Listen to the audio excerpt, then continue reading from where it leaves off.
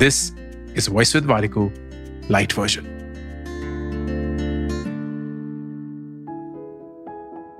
हम अक्सर ये जानना चाहते हैं कि सक्सेसफुल लोगों में ऐसा क्या है जो हम अपनी जिंदगी में लागू कर सकते हैं। एंड जितना मैंने इन लोगों को पढ़ा है, देखा है, उनके साथ काम किया है, कुछ ऑब्वियस चीजें तो हैं, which is ambition, drive, commitment, consistency, discipline, वो सब हम जानते हैं। But there are these 3 non-obvious things which have stood out, जो ऑलमोस्ट हर एक सक्सेसफुल इंसान में पाया है। नंबर 1, वो ना फीडबैक के पीछे कुत्तों जैसे भागते हैं। They love people who give them feedback. अगर वो क्रिटिकल फीडबैक है, even then, क्योंकि उन्हें पता है कि अगर वो कुछ भी फीडबैक लेते हैं एंड उसके बारे में कुछ काम करते हैं, they only become a better version of themselves. Number 2, जब फेलियर के हारने के चांसेस बहुत ज्यादा होते हैं ना, तब वो अपना शॉट खेलते हैं, क्योंकि उन्हें पता है कि जब फेलियर के चांसेस बहुत ज्यादा होते हैं तो अगर छोटे से सक्सेस वाले चांस पे भी वो जीत गए, it will change their orbit forever, और वो उस गेम को खेलने में अलग ही मजा पाते हैं। नंबर 3, वो ये जानते हैं कि उनकी जीत के लिए किसी को भी हारने की जरूरत नहीं है। वो किसी भी और सक्सेस से कभी भी जेलस नहीं महसूस करते, because they know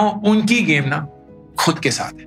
it's me versus me. आपने सक्सेसफुल लोगों के बारे में ऐसा क्या देखा है जो आपको अनयूजुअल या रेयर लगता है?